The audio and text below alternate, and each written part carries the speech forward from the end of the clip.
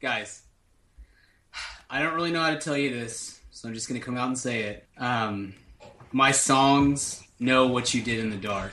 That song's been stuck in my head ever since the first episode of Hard Knocks, and it makes me actually hate the show. So just wanted to share that with you guys. You no longer like Hard Knocks because of... I mean, I love the show, but can you stop putting Fall Out Boy in my head? Ladies and gentlemen, grab an ice cream cone. I'm Kent Garrison. I'm Brian Gill. And I'm Richard Barton. And this is Mad About Movies. Da, da, da, da, da, da, da. You sound insane. You realize that? Yeah. The whole world gone crazy! Seriously? It's showtime. Mad About Movies is your go-to show for all things cinema. We talk movie news and movie rumors, and we give you a detailed analysis of our chosen movie of the week. But don't worry, we will warn you before we go into spoilers. Please stay tuned, if you want to the end of the episode for our bonus weekly recommends. And Brian, this week we're focusing our efforts on what? Edgar Wright's The World's End. They haven't seen each other in 20 years. I'm free to do what I want. But tonight, they're returning to their hometown to finish the ultimate bar crawl. This is our chance to finally conquer the Golden Mile. 12 pubs, 12 pints. And this time, they're going to make it to the last bar, The World's End. Let's go! Thank goodness Edgar Wright is still making movies like this. Right? Seriously.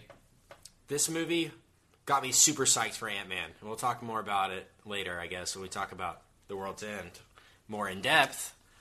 But man, I enjoyed The World's End. Richard and I saw it somewhat together in the same theater. Nice. But we got kind of separated. It was quite... Yeah, Kent was sitting by me, but we were in the front row, and then he disappeared into a back row. Thanks a lot. It's called having sense. I had to sit with Corey. That's the worst. That is horrid. I don't know how you're still here. Yeah. Brian, what was your experience like? Well, I went at 11 o'clock on Friday morning. So pretty much, other than going at midnight, I saw it as early as one could possibly see this movie. So, and there were like 6 other people in the theater. So it was awesome. That's it? Really? Love it. I love it. I love it when I get into a theater and there's only like 2 people or 9 people or something like that, and I can spread out and put my feet up and not hear anyone else or look at anyone else or talk to this, because I hate people mostly is what you should be taking from this. So yeah, it was glorious. Well, our screening was pretty packed. I think, was ours sold out, Richard? It had to have been sold out, but we saw it at like 9 p.m. on like a Saturday. So yeah, there you go. Yeah, there you go. But first, let's get into some movie news. Movie news, rumors, and rumbling. That's awesome. Let the filibustering begin. Man, guys, right, let's get into this. Atom Bomb has dropped on the movie news world since the last episode. Brian Gill. I assume that you're talking about the decision by Louis Leterrier to come back to direct Now You See Me Too. Exactly. That was the big thing that I heard over the week. So you know what? I heard about this news today, and I'll share this because you guys will appreciate this. The first thing I thought is, why on earth would they get Louis Leterrier back? And then I was thinking it from Louis Leterrier's perspective, and he was probably like, "Well, I'll probably never get a job again." So it's probably just Now You See Me sequels is the only thing he has hope to get hired in. Yeah, it's so weird, dude. Like I'm on an email list with a blog that I've worked with occasionally, where each week he sends out an email of all the movies that are coming out on like DVD and Blu-ray, and asks everybody to say whether we should, you should buy it, rent it, or burn it, or sell it, or skip it, or whatever. And this I just got for 2 weeks in advance, the Now You See Me one, and like half of the people not only recommended renting it, but like I think like 3 different guys who I think are pretty good amateur movie critics recommended that people should buy it and talked about how great it is. And I don't know what. I feel like we watched a different movie. I just don't understand. It's such a weird thing. And it's getting a sequel, guys. That movie is getting a sequel. I don't understand. I don't understand. I've yet to see really an article defending Now You See Me in a way that I can understand. Do you know? I know. Yeah, I've yet to see. I've seen people say, "Oh yeah, it was cool, it was fun," but I've never seen somebody defend it. You know what I mean? Yeah. Yeah. I've seen people just rip it apart with great acclaim. Yours being one of them. I think that's my favorite 30 minutes of the Mad About Movies podcast. Was just the 30 minutes of Brian speaking alone in that episode. Just affirming Richard and I. Oh, yeah. So great. Such a great moment. Yeah. You and I were early to that. We got to see how bad it sucked so early on. We really are like the Lewis and Clark of Now You See Me being terrible. That is true. I love it. We did see it a good 6 weeks before it came out. That was weird. They were trying to get a vibe about how it was, and I told you, and I think I even said on the podcast, they sent me a survey the next morning, like the screening people did, or the studio, and I laid into them. Well, a couple things. Couple things on that. So a few years ago in 2008, I was in college, and I was working at a Borders bookstore. Right. Though for our younger listeners, they were one time a competitor of Barnes & Noble. They no longer exist. And I was working at this Borders, and I was closing. I was working till 11 o'clock at night shift on like a Wednesday. And I get a text from my friend Shane, and this is like early June 2008. Pre-Obama, as I like to market it. And I get a text from my friend Shane, and goes, "Hey man, I got these tickets from the Joker. I got 4 tickets to this secret screening of The Dark Knight. I know it doesn't come out for like 5 weeks, but I got these tickets to a secret screening. Can you go tonight?" And I was like, "Oh man, I gotta work. This sucks," because the hype for The Dark Knight was huge. So I go in, I'm kind of bummed, and my boss is like, "Hey, what's up, man?" And I go, "Yeah, I'm sorry, my friend just offered me tickets to The Dark Knight, And so he was like, "Hey, you know what? You've been working really hard lately. I'm going to let you go early tonight. What time's the screening?" I was like, 9 o'clock. He's like, "You can get out of here at 8. So I get out of there at 8. I drive to Dallas. I was working out just, a suburb of Dallas at the time. Drive into Dallas. I go to the screen. The whole time I'm like, this isn't going to happen. This movie's super secret. No one knows. The Joker doesn't give out tickets because the Joker doesn't exist. And I'm sitting in line at this weird screen. I meet up with a couple buddies of mine that have been in line like for the last 4 hours. I get there at like 9:58 or 8:58. We go in at 9 o'clock. There's no trailers. And all of a sudden it just opens with that super intense shot of of Gotham City with the bank robbing. And I'm like, oh my gosh, I'm about to see The Dark Knight. The exact opposite of that experience was getting early tickets to see Now You See Me. So I tell you that story to illustrate both the complete, the optimum and the complete terrible of seeing early screenings. So I have seen both the Paramount and the terrible version of seeing early screens. The second thing is, Kent, do you remember when I got into it with the security guy at Now You See Me? Because I made some joke. He's like the head of security for, whatever, Twilight Motion Pictures or whatever they're called. Comes up to me and he's like, "Hey, no cameras, there are no phones in the theater." And I was like, "Well, what about this handy cam that I keep with me at all times?"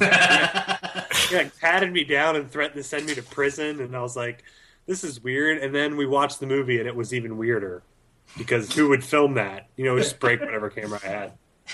Oh, it's worth going to jail for. Yeah, just to let people know. I hope someone is in jail. It's a service to humanity. Yeah, they're like, "Hey, what are you in for?" And it's like, "Well, I stabbed the governor and his family." And then they're like, "What about you?" And I was like, "I pirated Now You See Me." And the other guy's like, "Man, that wasn't even a good movie. Come on, man." Not worth pirating. Definitely not even worth pirating. Oh, but guys, no, Brian, I appreciate that news because that's like an atom bomb to us. Yeah. The Now You See Me 2 news, to me, honestly, shocked me. And it ruined my day when I heard it was seriously happening.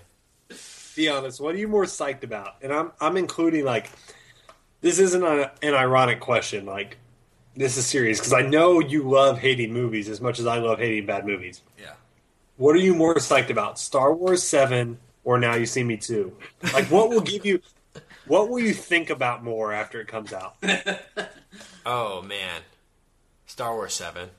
Okay, but it's close. But right? it's close. It is close. But my only thing is, I don't think they're going to get anybody back for Now You See Me Too. I think they're going to get Dave Franco. Well, I was going to say, is there a third Franco they can use? Is there like a C-team Franco? Because there's no way like any of the actors in it thought it was good. There's no way Jesse Eisenberg was like, "Oh yeah, Now You See Me is probably my favorite project." You know what I mean? There's no way they're coming back, in my estimation. Hopefully not. If it's not called Now You Don't, that's when we need to get concerned. Or Now You See Me Too, TOO. There you go. Yeah, there you go. Yeah. But the actual news, guys, Batfleck is a reality. I don't think... Did we ever talk about maybe the possibility of him in the past on this show? I don't think so. It kind of came out of left field for everybody, I feel like. It really did shut down Twitter and the internet. Yeah. And like the internet for literally 44 to 48 hours was nothing but Batfleck. On every website. There were sports websites that were like, "Oh, Ben Affleck." Yeah. So, Richard, what? I mean, until Miley was kind enough to shift the conversation to twerking, it was all Batman all the time. Right. Oh man. Let's. What do you guys think of that Miley thing before we talk about Batfleck in depth? What the heck happened? I don't even know, man. The world did shut down for about 20 minutes after that. I tweeted well after the fact because I didn't watch the VMAs. I just caught the fallout afterwards and had to go and watch the video. And I tweeted and just said, I think the last time I watched the VMAs, Britney Spears made out with Madonna, and somehow that was a much simpler time. I don't know, man. I mean. Yeah. I watched that thing and I was just like, I don't even, beyond like, I mean, I know lots of people were like getting offended and stuff, and I was more just like, I just don't even know what happens. Like, I just feel out of touch with the world even more than I did the day before. Well, people listening to this in the future, you know, that Miley thing that we're referring to is, of course, her breaking up with Liam Hemsworth and how that shook up the nation. Right. No, yeah, like I said, I was much more offended by the fact of her really just on a musical level than on any sort of sexual or moral level. Yeah. And Robin Thicke, a little creepy, right? He's like 36 and married. He's got some like 20-year-old grinding on him. Yeah. You know, not that I'm defending anything she did or the way she behaved that night or what her lifestyle at all in general, but you got to hand it to her. No one was talking about anything but Miley Cyrus. Yeah, it's true. Yeah, like she knows what she's doing. She knows how to like get people stirred up. I guess I don't know if that was on purpose or what, but like that is the purpose. That's the whole purpose of the VMAs is to be a discussion point for 3 days afterwards. Right. And you know, if they don't succeed in that, then they don't succeed. Yeah, you got to admire Miley and Lady Gaga for not that Lady Gaga's performance was that crazy, but we just haven't seen her in a while. For like any award show which contains Kanye West and then but makes Kanye West like an afterthought. Yeah. The other people must have been crazy as crap, right? Yeah. Like if Kanye is just like the thing no one's talking about, then everything else was insane. Like Kanye did performance art in front of a tree people were lynched on. Did his whole song in front of a lynching tree. Right. And everyone was like, yeah, but did you see Miley? It's like, well, kudos to Miley. Good for her. Blood on the Leaves was epic, though. That truly was. Oh. It was awesome. I got chills. I talked to people that didn't like it. Really? They were like, I didn't care for that. Yeah, it was boring. It was like modern art. I felt like I was watching it was awesome. Work or something. Yeah. Yeah, Kanye is peaking right now. We are in the era of Kanye West as our most preeminent pop star. Not hip-hop star, pop star. As far as like, he's like Lou Reed for like African Americans. It's weird, but awesome at the same time. Right. So back to Ben Affleck. This isn't a music show. It's a movie show. We don't specialize in music. I don't even know. All I listen to is the Beatles and Boyz II Men. That's two of the 4 food groups right there. On my Mount Rushmore of rock and roll, those are 2 faces. Yeah. Let's really talk about Affleck. Seriously, when this news broke... No, let's talk about Boyz II Men more and Miley Cyrus. That's what people pay to listen. It's after Weekly Recommends, Richard. Yeah. Oh, our Boyz II Men podcast is later? Yeah. Okay, my bad. Yeah. I'm mixed up. Okay, my bad. My reaction to this whole thing was like, what's the big deal? Ben Affleck just won Best Picture, right. Was literally sure. In the past 4 years, he's done great work. I don't see what the big "my childhood is ruined" reactions were about. So, Brian, I guess talk to me about what. My opinion is, I think it's a little odd for both him and for the studio or for the picture. I guess when I think of Batman, I don't think of Ben Affleck. I think even when Ben Affleck is at his best, he's a little bit stiff, I guess, and I'm not quite sure that that's the right guy for Batman. And if you're Ben Affleck, you know that he's going to cash in his goodwill chips at some point. You know, he's done such a great job of rebuilding his brand. Hunting chips. Hi-oh. He's done such a great job of rebuilding his career after it, careened off a ledge. And so you knew at some point he's going to cash in and do a really big franchise type thing. I'm kind of surprised that this is the one. But I also at the same time, I was kind of blown away by how much anger there was from the fanboys and the general population even about this. It's just so funny to me that this comes right on the heels of everybody that has any knowledge of the movie industry went nuts that Affleck wasn't nominated for Best Director for Argo, and just talked about what a talented guy he is, and man, I can't believe he's getting messed over by the Academy. Wait, he's Batman? Oh my God, this is the worst news ever. It's been out of control, and my biggest point on the whole thing is, this movie's gonna suck. It doesn't matter who is playing Batman. Man of Steel 2, Batman, Superman, whatever you want to call it, as long as it's got this, I don't know, as long as Zack Snyder is the director, and as long as they're perpetuating this universe where Batman and Superman coexist, even though they don't measure up to each other in any way, shape, or form, it's gonna be an awful, awful movie. I am not looking forward to this superhero movie. I mean, this is the least anticipated a superhero movie has ever been for me, probably. I mean, I just think it's going to be terrible. So who really cares who's playing Batman? Let's think about how can we make this movie not suck? Well, let's start with the director. I don't know. It surprised me that everybody freaked out about this, but everybody's cool with Snyder coming back to direct the movie. Did we ever talk about Snyder coming back? I think we did when we talked about. We might have. I still hasn't sunk in that they're legitimately going with him again. Yeah, I was really hoping for Lee Daniels presents Man of Steel 2. Right. Look, as long as this leads to Affleck directing Justice League, I'm fine with it. Yeah. I will take this as a necessary step to an Affleck directed Justice League. But other than that, I have no use for it. I don't care. I don't know. I mean, Affleck's kind of a stiff actor, but Batman's kind of it's not like Christian Bale brought a lot of pathos to that character. I mean, the script is incredible, but it's, he's cool as Bruce Wayne, but at the end of the day, he's still just talking like this. I mean, it's not like it takes Daniel Day-Lewis to play Batman. Hopefully he does not do that. But it reminds me of my favorite tweet of the year, which was I think I got it from you, Brian.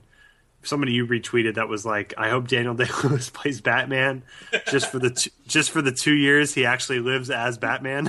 Right. Yeah. So I was really hoping for that as a scenario.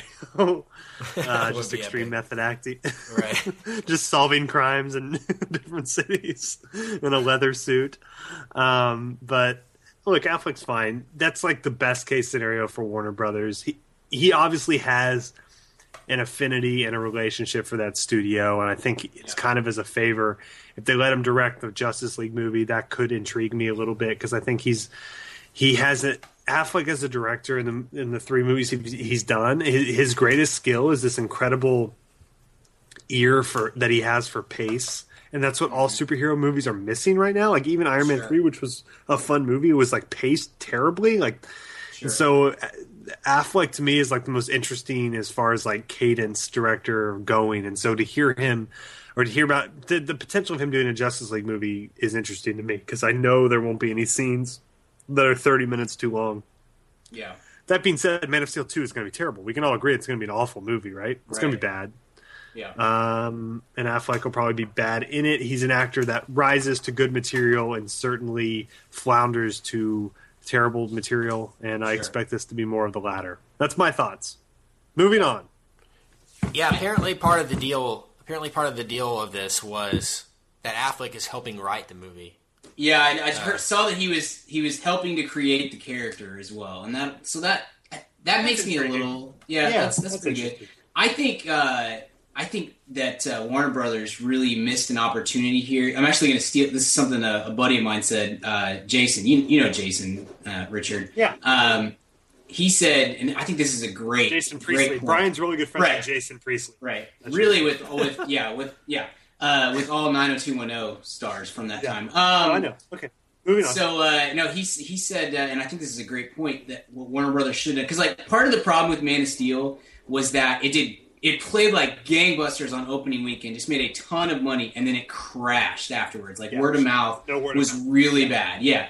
And so you kind of have like, you can kind of say that's probably going to be about the same for Man of Steel, because you're going to have, people are going to go out to see this movie no matter what, because it's a Superman movie. But then afterwards it's going to crash. What they should have done is J.J. Abrams, this thing, kept Batman entirely out of it, and who was playing Batman especially, kept all of that out of any sort of advance, advertising, any trailers, any Comic-Con news, anything like that. Then you're going to have suddenly Batman shows up halfway through Man of Steel 2 and kind of, pushes you towards Justice League. At that point, A, you're going to get great word of mouth, because even if the movie sucks, people are going to say, dude, you have to see it just so you can see the reveal of what happens, Yeah, and B, you probably don't get near as much really Ben Affleck as Batman crap from everybody, because they're so, in awe and stoked of, oh, Batman's here, that would have been a much, but that would require Warner Brothers to have some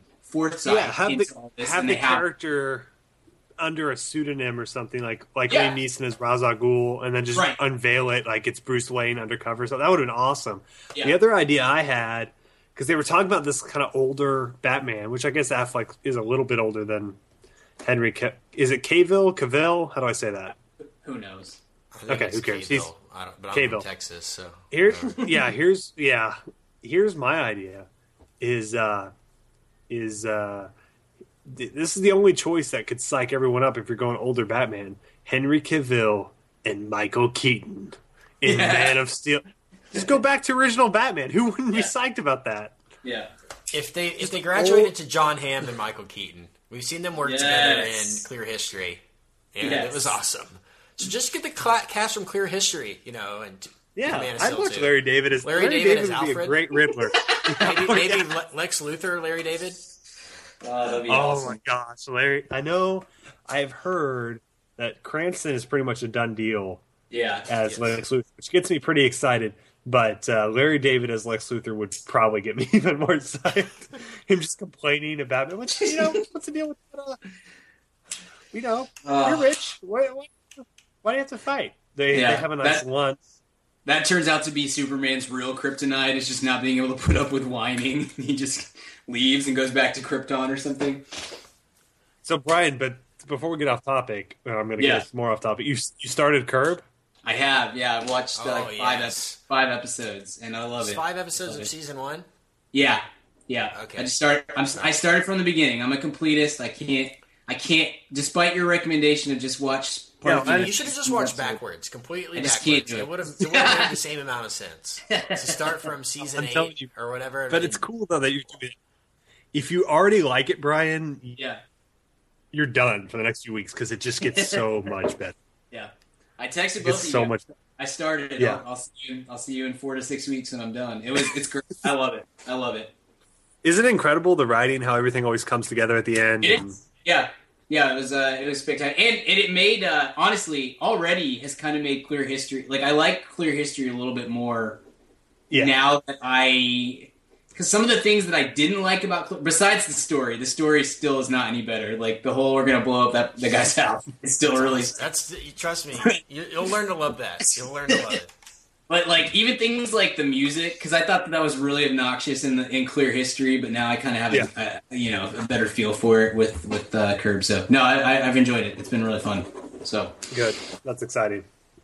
Richard, you said The Newsroom is finally a good TV show.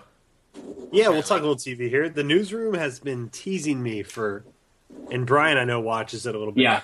Newsroom is about 1 3/4 seasons done. It's almost finishing its second season, and it's like always almost awesome. Like it's not that it's bad; it's never bad, but it's just like the amount of talent involved is a little disappointing. Like it's still better than a lot of things on TV, but like man, Aaron Sorkin and Jeff Daniels, and the cast goes on and on and on. But they like really have hit a groove over the last 3 episodes, and the last episode like had a cool bombshell on it, and like the entire season now has a theme. Season 2 has a theme, whereas season 1 was just sort of nonsense. It's still a little bit frustrating because it's like revisionist news history. Like it's really easy to be on the right side of a news story when you're writing and performing it 2 years after the fact. Right. When you have the benefit of hindsight and a little perspective on things, it is actually hard to be on the right side of a news story when you have to report on it 2 hours after it happened. So it's still frustrating on that end, but it's really becoming a pretty good show, which is good considering the amount of talent involved. I'm excited for you guys to watch it. Yeah. I am too. The thing with this show is with me, is I agree with you there, but a lot of these actors, I'm still not sold on. Okay. Mainly like Olivia Munn, maybe. Yeah, I think she's great. And she has talent, but I'd like to see her do something that wasn't written by Aaron Sorkin. You know? No, she's good. I mean, it's a little ridiculous because she's a beautiful woman, right. But it's a little ridiculous because she's like a PhD of economics and is like the lead economics reporter, which is a little silly. Just because of her just sort of persona. But there's an actor on there named Thomas Sadoski who plays Don Kiefer, who's actually a UNT Mean Green along, much like myself. And he is by far the best actor of the show. I'm not just saying that because we went to the same college. He is fabulous on the show. He plays the producer, Don, like I said. And he's really, really good. And in the last few episodes have really catered to his strengths as an actor. Jeff Daniels is obviously great. And then Don, the character of Don, also has a little love interest thing going on with Sloane, played by Olivia Munn. So it's good all around. The show is really coming into its own, which is fun to watch. Yeah, it's like I'm sold on Jeff Daniels. I know he's great. He's had great success with comedy and drama with Good Night and Good Luck and things. And I know there's other good actors. It's just there's a few that I'm still not quite sold on. I think it's a great, well-written show, and I like the show. I think the thing with it, the pilot is incredible, really great pilot, and then it has I think almost every episode, and I think I'm 3 behind on this season, so it hasn't quite made the turn for me yet. But every episode is 20 minutes of this is the best television ever. This is so great. And then another 20 minutes, you're like, oh, this is pretty bad. I don't know. I don't know if I can do this. And I have to, I end up having to talk myself into it every week of whether I'm going to go back and watch it or not. But, and then at some point in every episode, I'll just be sitting there thinking, this is it. I'm done. I just can't do this anymore. And then they turn it on and here it comes and it's great for another 15 minutes. You're like, okay, I'll come back next week. I'll try it again.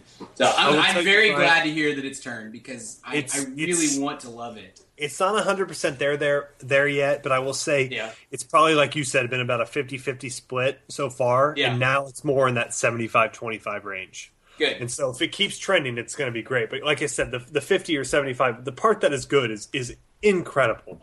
both from a writing and acting standpoint, as most things with Sorkin are. But then the percentage that's bad is pretty much insufferable, but that percentage is shrinking and shrinking. So it's definitely good times.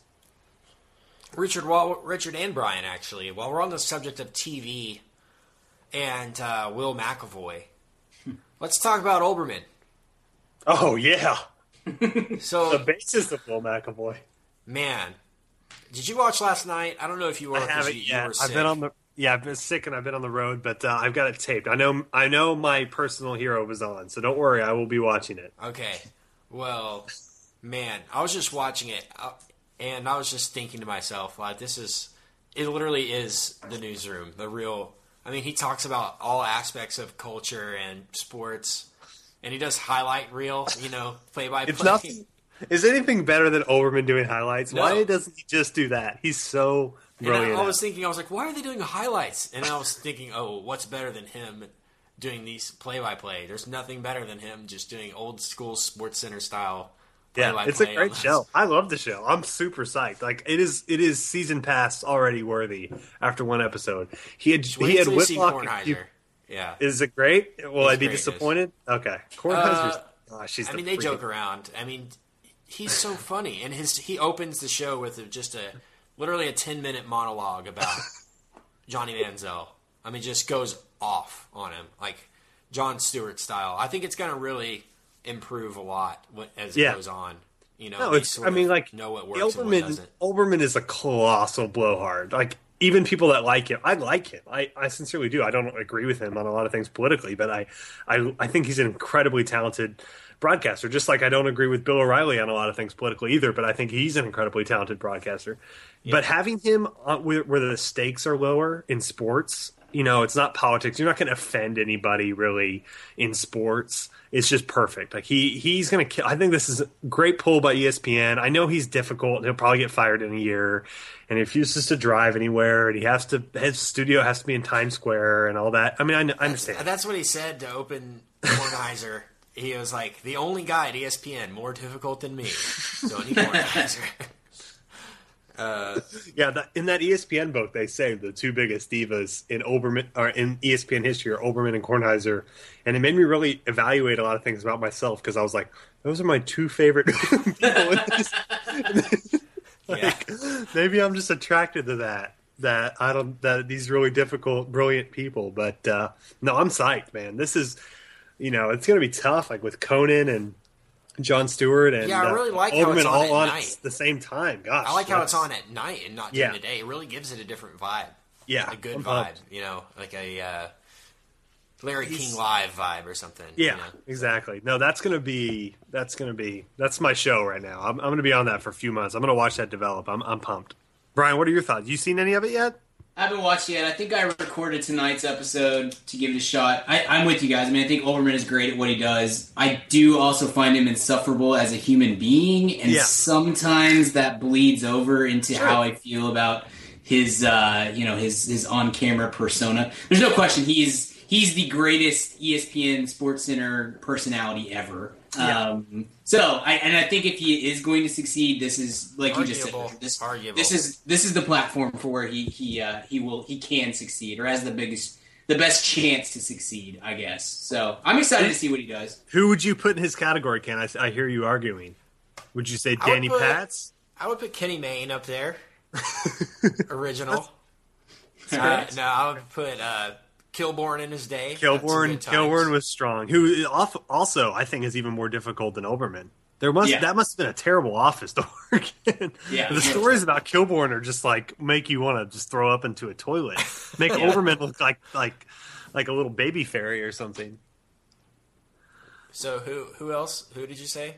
Dan Patrick? Yeah. Oh, Dan Patrick. But you know what? It made me, because I watch Dan Patrick in the morning sometimes when I'm getting ready, and then I watch this Olbermann show, and I was like, I used to think that was like a 50-50, but I'm thinking like that was like 75% Olbermann. Like Patrick is great, but he's just sort of a nice, normal guy, and like you watch the writing of those old SportsCenter highlights, and you watch this new Olbermann show, and you go, yep, Olbermann was definitely writing all that copy. Like you watch him do like the most boring like Mets Braves highlights. And it's, Brian, I know you're a SportsCenter junkie. It makes you hate everyone on SportsCenter. Olbermann does like a 45-second like I said, Reds Brewers highlight, and you're like, it's the best thing I've seen on ESPN in 5 years. It really is. It made me think that Inside the NBA is no longer the best show on TV. Over in it, like it's so entertaining. Just how simple it is. And like he brought back all the old. In the first episode, he brings back all. He hit the ball real hard. On the home. I mean, it's all the old classic stuff, but it doesn't seem like he's pandering to it. It's all natural, and you're like, this is what you should have been doing. Why did you go to MSNBC? This is your calling, and it was just great. It was just great to watch. Yeah. Let's move on, guys. Yes. Let's talk about... Hey, what's up, Ma'am Fam? Kent here. And yes, if you're hearing from me, you know it's time to talk about Blue Apron. If you haven't tried out Blue Apron by now, what the heck are you even doing? Blue Apron is the #1 fresh ingredient and recipe delivery service in the country. They deliver fresh meals straight to your door. All the food is fresh, it's sourced from local farms, and there's no wasted ingredients. I've been a Blue Apron subscriber for a long time now, and they have still, to this day, never let me down. There's tons of variety. Some featured upcoming meals include summer vegetable and egg paninis, soy glazed pork and rice cakes, skillet vegetable chili with cheddar drop biscuits, holy crap, and garlic butter shrimp and corn with green bean salad. So take it from me. Try out Blue Apron now. Go to blueapron.com/mad. That's blueapron.com/mad. Get 3 meals on us for free. Nothing goes better with a movie than dinner. So check out Blue Apron. Blueapron.com/mad. Blue Apron, a better way to cook. Hey, Ma'am Fam, question for you. Do you own a small business, or are you a boss? Are you looking to hire awesome people, but you just can't find somebody to fill that role? Well, let me tell you about ZipRecruiter.com. With ZipRecruiter, you can post your job to 100+ job sites, all with one click. In fact, over 80% of jobs posted on ZipRecruiter get a qualified candidate in just 24 hours. Find out today why ZipRecruiter has been used by businesses of all sizes to find the most qualified job candidates with immediate results. That's why ZipRecruiter is different. Unlike other job sites, ZipRecruiter doesn't depend on candidates finding you. It finds them. Right now, you can post your jobs for free on ZipRecruiter by going to ZipRecruiter.com/mad. That's ZipRecruiter.com/mad. One more time, try it for free. Go to ZipRecruiter.com/mad. Thanks to ZipRecruiter for supporting this episode of the Mad About Movies podcast. The World's End. The only way to survive the night is to make it all the way to the World's End. Where are the others? They're blending in. Hello, I am a robot. Let's talk about Edgar Wright, and let's talk about Simon Pegg, Nick Frost. Let's talk about that trio of talent. I guess that's the kind of common ground between Shaun of the Dead, Hot Fuzz, and World's End. That's what we are talking about as the Three Flavors trilogy, the Cornetto trilogy, as it's dubbed by movie lovers. So, Brian, get your thoughts ready. We'll start off with you, Richard. What are your thoughts on this series, and what's your favorite film? How did you like The World's End? Just go for it. Should start with me. Yes. So we'll say I liked Shaun of the Dead a lot. I loved Hot Fuzz. I love Hot Fuzz. One of my favorite comedies of the last 5 or 10 years. I think The World's End might be my favorite of everything they've done. I really, really love this movie. The more I think about it, I just thought it was an incredibly well-paced movie. The characters were great and defined, and I think Simon Pegg gave his best performance in any of these movies in The World's End. I absolutely I adored this movie. I thought it was. I know you and I saw it together, even though you ditched me to sit with Corey. Like I said, I thought you had left. I thought I left. Brian, allow me to paint a picture. I went and saw the Mortal Instruments City of Bones. Let me paint a picture for you here. So Kent and I walk in together. I'm a little late. I got caught in a little traffic on, believe it or not, 8:20. What? And I know. Believe it or not, at 10 o'clock at night, because that's rush hour. Shocker. Quick story for you, tangent. So we're sitting and they just closed the freeway. So it's not even like we're lurching along. We're just stopped. It's literally a parking lot for 20 minutes. And so I roll down my window to look out and see where traffic was, and just to see what was going on. And this lady next to me is like, yeah, I can't see anything either. And I go, it sucks. And she goes, but keep in mind, this lady's like 42. She's got like her 13-year-old son in the car. And I'm like, yeah. She goes, that's why I moved away from this area. And I go, uh-huh. She goes, yeah, I live in Arlington now. And I go, okay, this conversation's already going a little long. We're just sitting on the freeway together. And Arlington, nice area. She goes, yeah. So you guys just want to party here? You guys have beers? Let's just hang out on the freeway. And I just like slowly rolled my window up. So anyway, that was my drive to the World's End. Mennonites. My favorite part about that is that like the 13-year-old kid is in the car, and what exactly. I want to know if the kid is like, Mom, oh my God, what are you doing? Or if he's just like, yeah, this happens a lot. I'm thinking it's the latter because he did. So weird. And then we get to the movie, and Kent and I walk in together. You know, Kent's been in California doing the Cowboys things. We hug, we embrace. So excited to watch a movie with Kent. Haven't seen him in a while. Then I step out to let some other friends in who had gone to grab some snacks, show them where we're sitting, and then Kent walks by me on the way back into the theater because he's going to go to the bathroom or something. Yeah. I sit down, I watch the trailers. I see a little Don John trailer, which I'm sure we'll talk about at some point. See some other trailers, and then I never see Kent again the rest of the evening until the end of the movie where he comes down. We were at the very front row because we were late. Kent comes down from the upper rafters where he had found a single seat and abandoned us. So that's how Kent and I watched this movie together. So thanks, man. True friend. I watched you from afar, Richard. So I knew everything that went on. Did you watch my reactions? Did you watch my reactions? No, because I was reacting on my own way. It was funny. I mean, this was a really... I knew that you guys were liking it, though. I could tell. You would have been... I would have seen the old Barden walkout. Yeah, he would have. You would have seen that flash of light from the lobby and been like, there he goes. That's what he does. But, I enjoyed it a great deal. Ken, did you enjoy it? I did, immensely. Yeah. Yeah, me too. And I'll talk about my thoughts here in a second. But, so you enjoyed it. That's good. I did. I loved it. I'm a big, like... Where does it rank? I mean, give a little teaser of where it kind of ranks on your summer scale. It really ranks maybe only behind The Way Back is probably still my favorite. Trying to think if I enjoyed anything more. You obviously, because of the apocalyptic leanings, compare it to This Is the End. And I'm like, look, I was like 19 when Knocked Up came out, as you guys were younger too. And 19 or 20 when Superbad came out. Like, I am of the Apatowian generation. Like, those are my guys. The Rogans, the Hills, the Francos of the world. But I think I like this a lot more than This Is the End. Yeah. Just on the whole, I thought this was it had a lot more consistent tone to it. And then obviously, I think Pegg just really carried this. This was like his breakout to me as like a leading comedic actor. Like, he carried this movie in a way that I haven't seen him do before. This character he invented he was in it the whole time.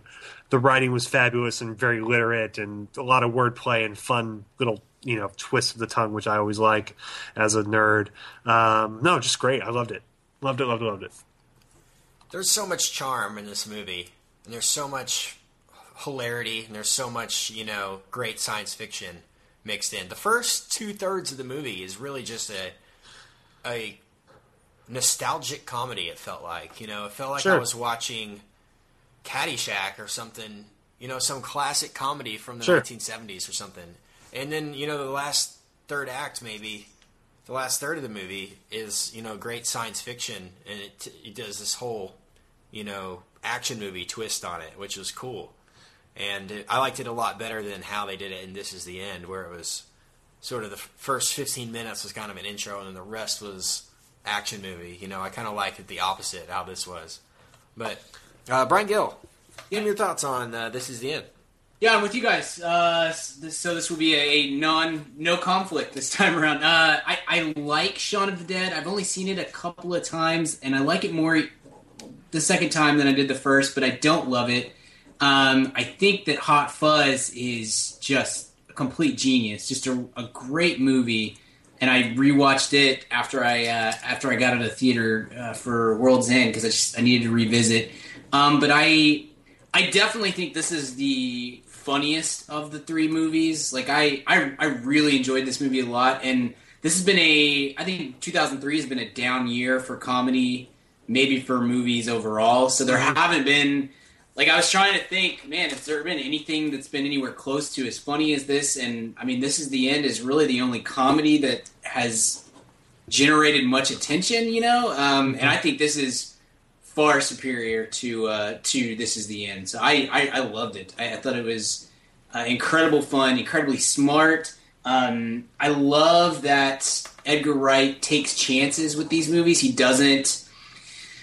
goes in weird directions and somehow pulls it all together quite well. And he's done that in all three of these movies. This one, I feel like this one maybe held together even better than either of the other two, just from start to finish. Like, I loved it. I loved it a lot. It was one of the more enjoyable experiences I've had at the movies this year, for sure. Yeah, I don't know if I'm with you on Hot Fuzz being my favorite. I like you, Brian. I kind of felt the need to go back and watch the movies. And I watched them before I saw World's End. I watched Shaun of the Dead and Hot Fuzz the day of the night that I saw World's End. And I still think Shaun of the Dead might be my favorite of all three. And, I mean, they're all equally great. I mean, who are we to sit here and argue about which one's better? I mean, that's like saying which of the first three Star Wars is the best. We could sit here all day. We could honestly sit here all day and debate that. We're not going to do it. So I totally agree that Hot Fuzz could be considered the best. I mean, it really depends on what you like. Yeah. But Shaun of the Dead was on last night again. HBO's running it, or somebody, maybe, I don't know, one of those channels, movie channels. And I caught the end of it last night again, and it just, after I saw World's End, and I was just like, man, Shaun of the Dead is just so good. It's just so hard. It's the original, you know what I'm saying? It's kind of hard to compare the two, but I agree with you that Simon Pegg is absolute next level in this movie. And I really hope they do another. Oh, yeah. I hope they don't stop at a trilogy. These guys suit each other so well. Mm-hmm. Wright and Pegg and Frost as well. I mean, these guys are like tailor-made. I'm sure they'll do great work with others. We've seen them do some interesting work with others, with Scott Pilgrim and Simon Pegg's work in Star Trek. And I never saw Paul. Did you guys see Paul? Yeah. Not good? Not good? It was fine. It wasn't Edgar Wright worthy. Yeah. Sure. Yeah. Okay. It's really funny for about 45 minutes, and then the joke gets old, basically. Did Pegg write that, too? No, Simon Pegg, Nick Frost wrote it. Okay, so Wright wasn't involved with that? Wright was not involved. So, yeah, Simon Pegg, Nick Frost wrote it. Okay, cool. But that's a different, kind of not a part of this trilogy. I don't think it's... Yeah, it's kind of like the stepchild of this family. I love Wright's style in these three movies. I mean, it's so consistent between the three. I mean, it's almost crazy that the characters aren't named the same things, because it's almost the same world. The supporting cast was great in this one with Eddie Marsan and Patty Kozanine and good. Rosamund Pike. Martin Freeman was great. I mean, it was David Bradley, just a crazy old man. No, I thought that was kind of fun to open the cast up a little more and let them react off some other people. Eddie Marsan especially was he was really awesome. funny. Yeah.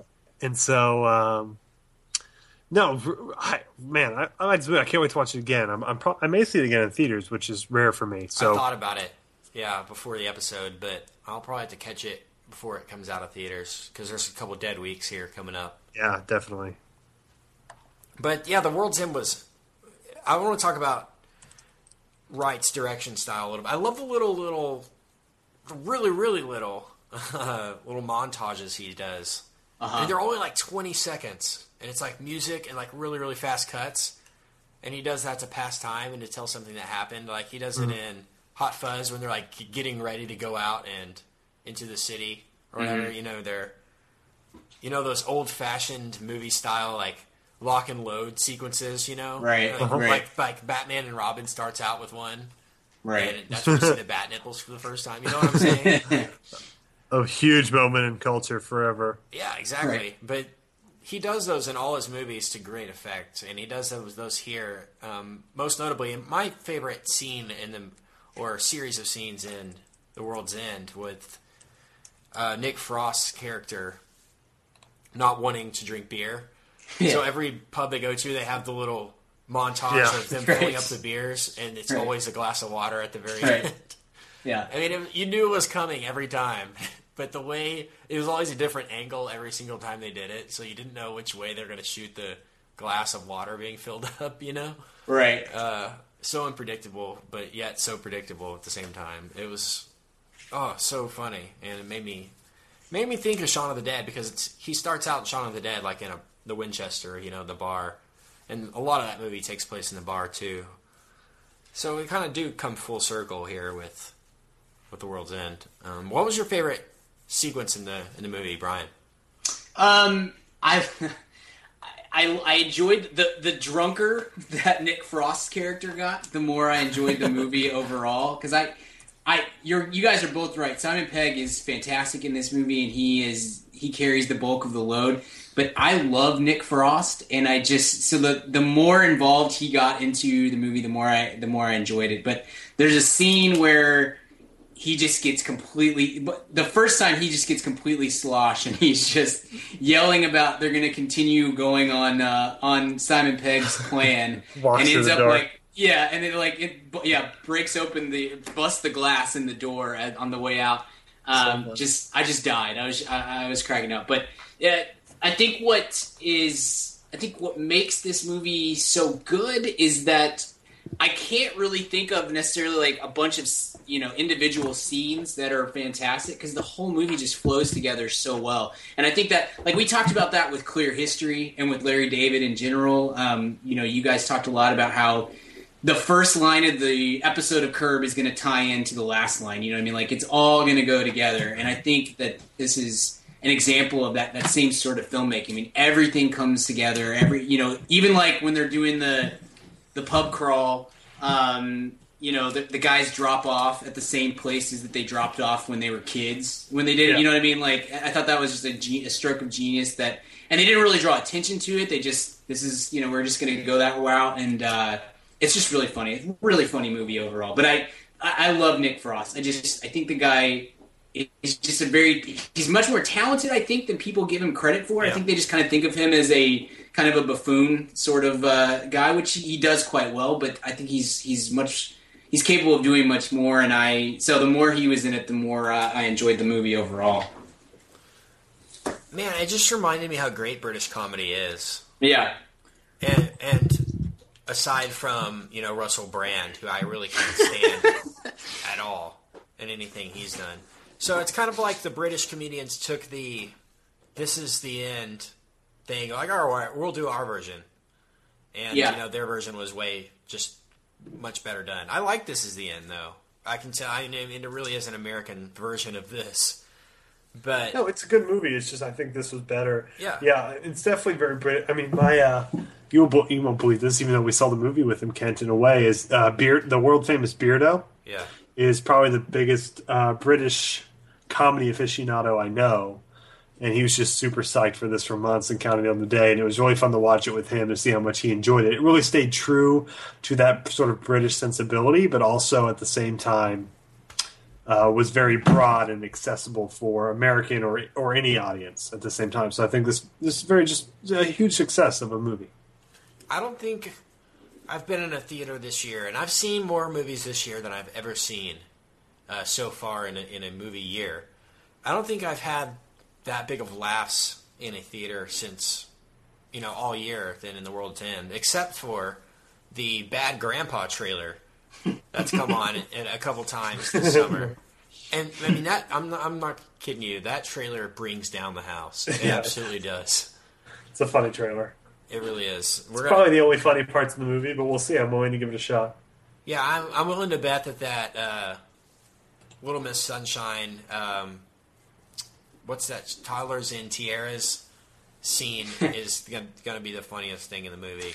If they can top that, then that'll be a pretty funny one.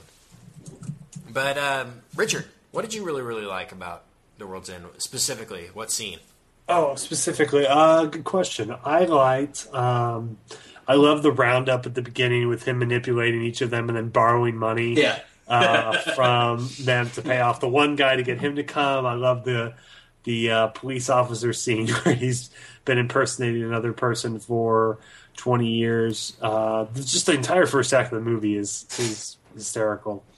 I enjoyed the fight scene in the bathroom with the antagonist without spoiling anything.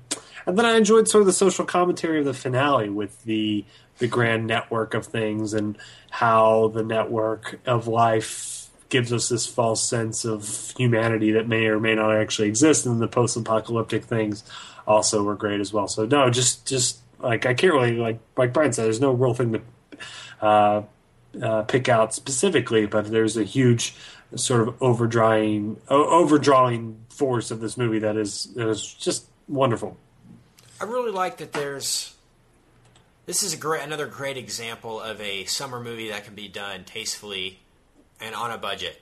You know, that can, here's what you can do with $20 million if you want to do a great sci-fi flick. Totally. You know? Yeah, totally. And This Is the End was sort of the same deal. I think that was $30 million.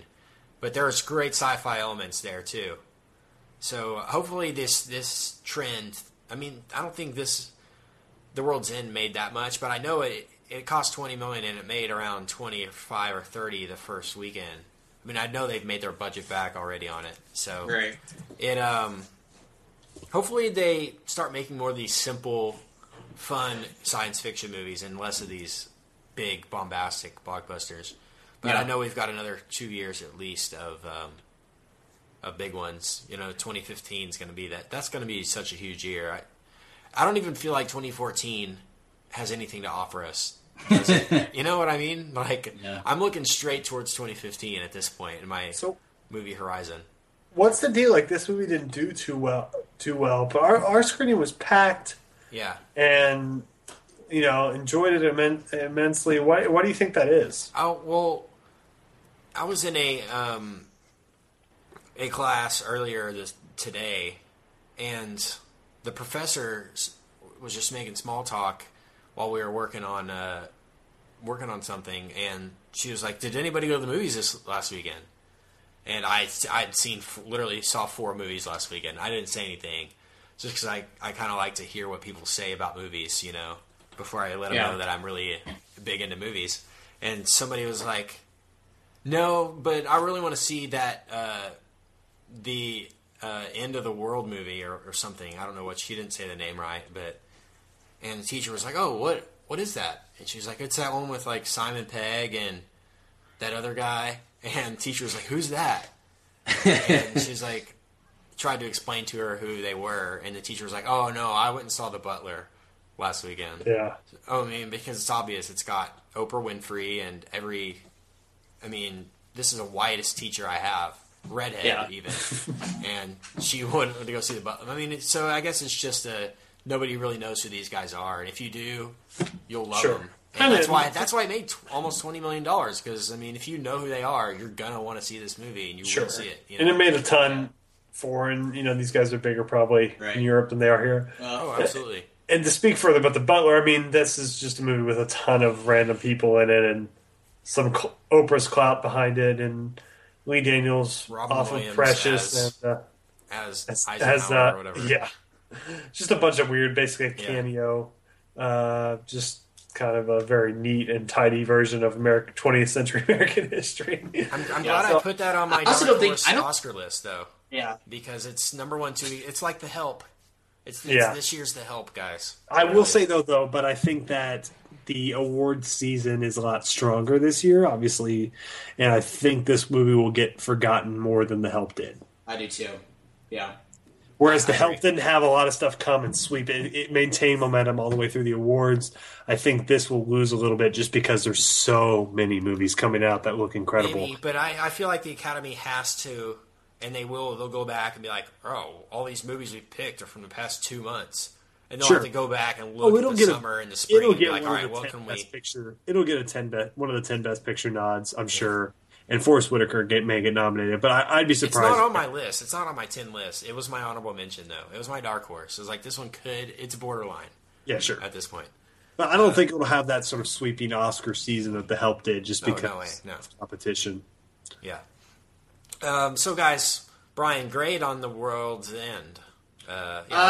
I keep wanting to say this is the end. Yeah, the world's end. I'm gonna go with an A-, and I might end up bumping that up when it comes right down to it. So I'll say A-, but I withhold the right to change my opinion after I watch it again. Cool. I'm gonna go A, just solid A. Really, really excited to see this movie again. I'm with you, Richard, and I'll go with you. And if we can sit together, that'd be great. I'll make it up to you, I promise. I'll hold your hand. It's great movie. Definitely a great way to end my summer movie season. Because this is the last movie we're doing before we do our recap show next week, I believe. Yeah. So man, good way to end the summer. Richard, great. My grade is an A as well. So right there with you, Kent. Great, 3 A's. Wow, has that happened? I don't know if that's happened since Fast 6. Yeah, that's weird to say. Did we all get? Did I give it? I gave it a B plus. I think you gave it a B plus. Brian and I were a little more bullish on that than you. Yeah, just wait till Fast 7. I'm not kidding. Like when Fast 6 ended and Statham, I came out of nowhere at the end. I was like, oh yeah, like I was so much more stoked for that than I would. I know the answer to this Fast question 6 for me because I was like, wait, we could have Statham the whole time in this. Yeah. I have a question for you though. I think I know the answer for both of you, and I certainly know the answer for myself. If that had happened, and then a guy had come out of the theater and been like, "By the way, we have a reel of Fast 7. We're going to start it right now," would you have sat for 2 more hours and watched it? No question. Yeah, absolutely. Or 4 hours. Whatever. However many hours they want me to spend with Dom. Have you seen that Dom, finally, speaking of family, Vin Diesel finally unveiled his 6-year-old and 3-year-old kids. Yeah. No, we didn't talk about this in movie news, guys. I need to mention it now if we're going to talk about Diesel, though. He talked about his Groot.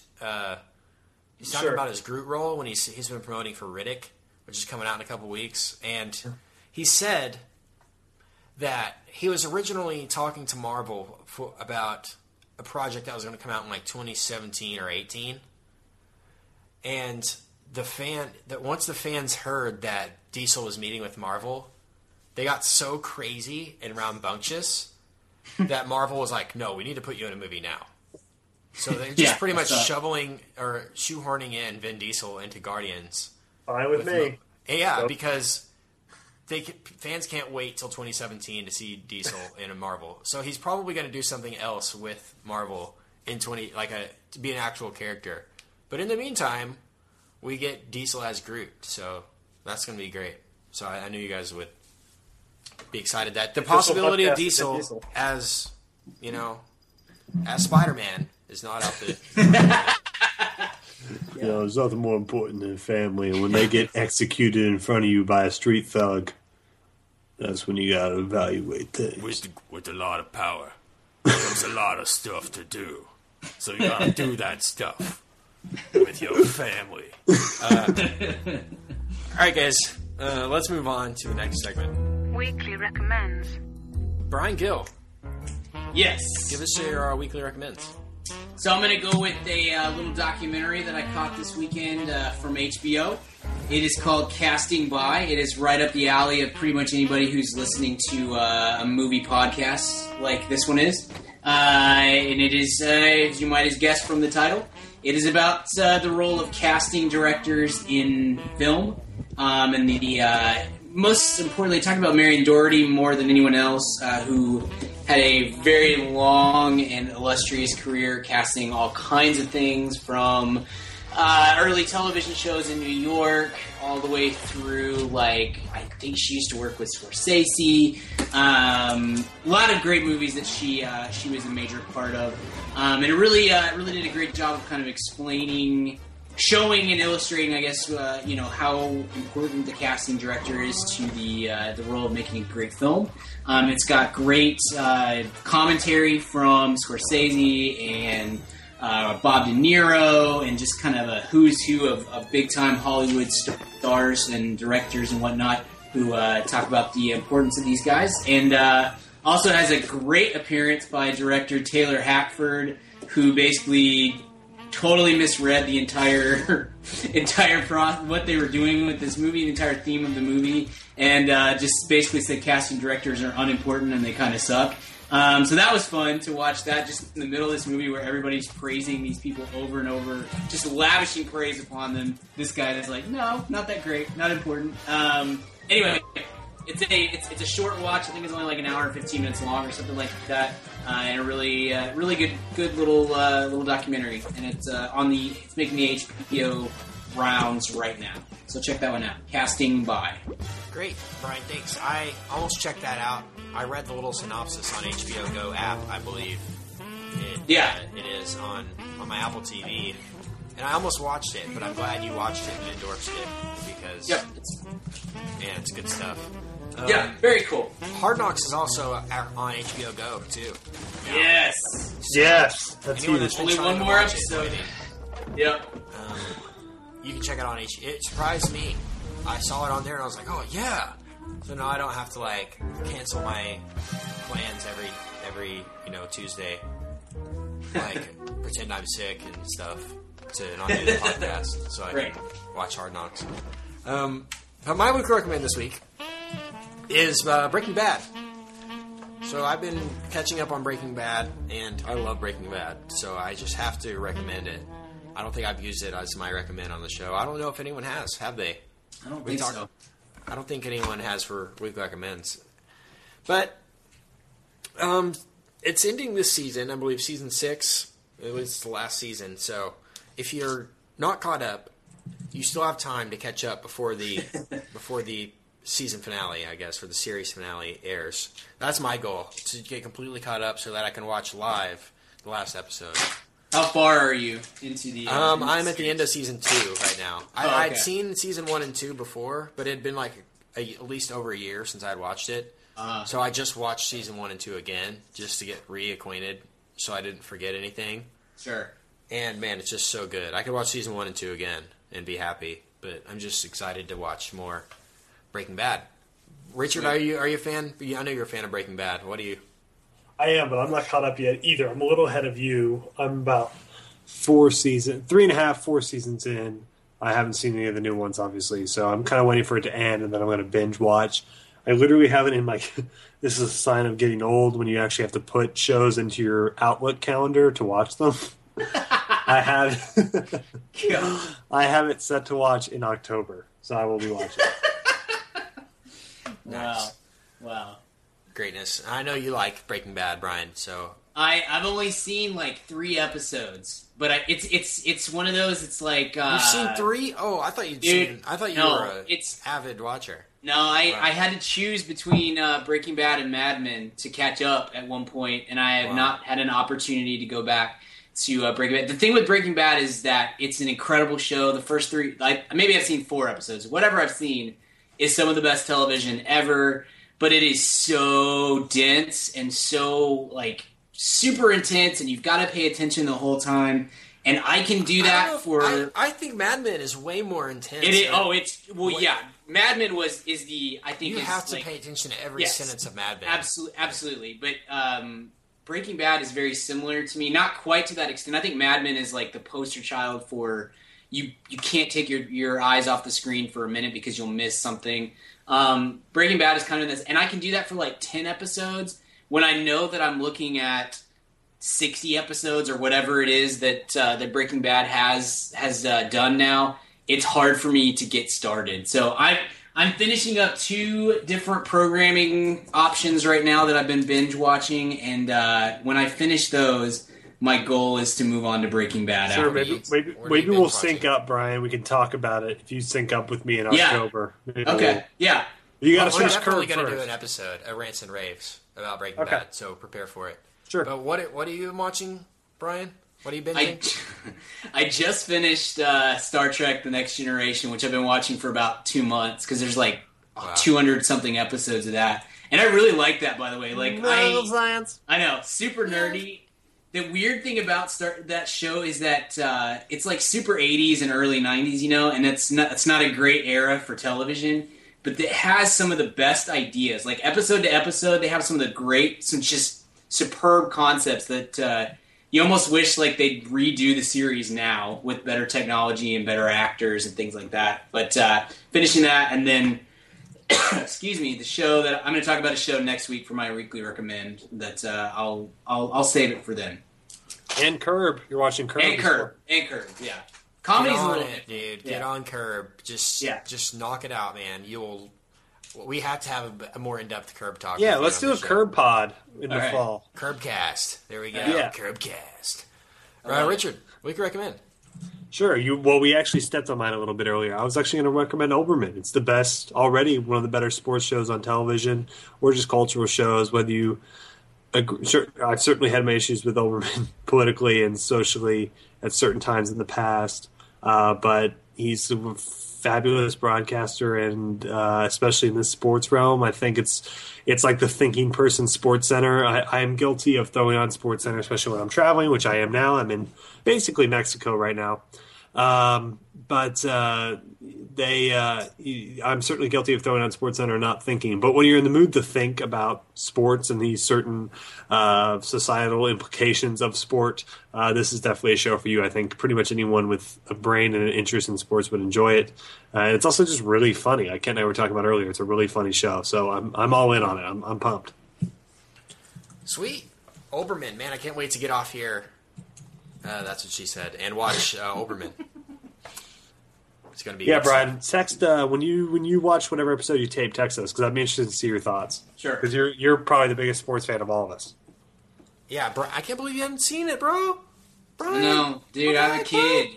It's hard to get on board for things, and you got a kid crying all the time and has to be fed every 4 hours. I mean, it's unless it's Star Trek from the late 80s. And then I know. Get on board for 2 I know. Man, guys, gotta have priorities. Gotta have priorities. Anything else you guys want to talk about, mention before we get out of here for this week? Next week, summer recap. Summer recap.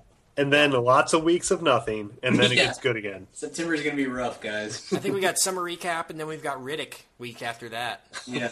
We're going to have to do Blue Jasmine at some point, because, man, September looks terrible, guys. It looks... Brian, did you see Blue Jasmine yet? I don't remember. I'm going to try to see it. If I don't, I may be playing basketball tomorrow morning. If not, then I'm going to go see it. But I'll see it by next week, I would imagine. We should probably do an episode on that, because I think that's going to get some traction for awards. We'll see. I saw it. I know you this last weekend, Richard. We'll save your thought. We'll save both. I know. I thought about recommending it again tonight. Third week in a row. But I didn't have anything to drink tonight, so who knows? But definitely would love to talk about it with you guys. And I would say we could do a Jobs episode, because I saw Jobs with Ashton Kutcher. I haven't seen it yet. I mean, should I see it? It might be. I mean, I'm a huge Apple nut, so I had to see it. Like, I had no option. Like, I'm a movie guy and an Apple guy, so I had to see it. But that being said, not a good movie at all. Okay, it's just not. But it's worth a discussion. I know we could have a great discussion about it. Okay, because it's such a big attempt at something great. But anything else you guys want to mention before we get out of here? Negative. No. Brian Gill, where can I find you online? You can find me on Twitter at bgill12, or you can find my writing at canbabiesdrinkredbull.com. Richard Barton, where can I find you online? You can find me at richardbarton.com, which, by the way, for those of you visiting, I've been looking at the traffic. I've been getting some good visiting. I'm about to re-up the website in September, so it's going to be a revamped richardbarton.com, so it'll probably be dormant until then. But until then, you can find me at Richard Barton on Twitter, and look forward to the new richardbarton.com launching in mid-September. Kent, where might I find you online? Find me on Twitter at Kent Garrison. Just all one word, K-E-N-T, Garrison. Find the show on the web at madaboutmoviespodcast.com. Find all our episodes on there. We can recommend and contact the show on there as well. We're getting a few emails over the summer, so I'm stacking them up, and I'm going to talk about them next week on the summer recap show. So if you have a question, get it into us this week, and we'll talk about it and shout you out and all that good stuff. So on that note, until next time, guys, we will see you at the cinema. Goodbye. Fire. Goodbye. It's the end of the world as we know it. It's the end of the world.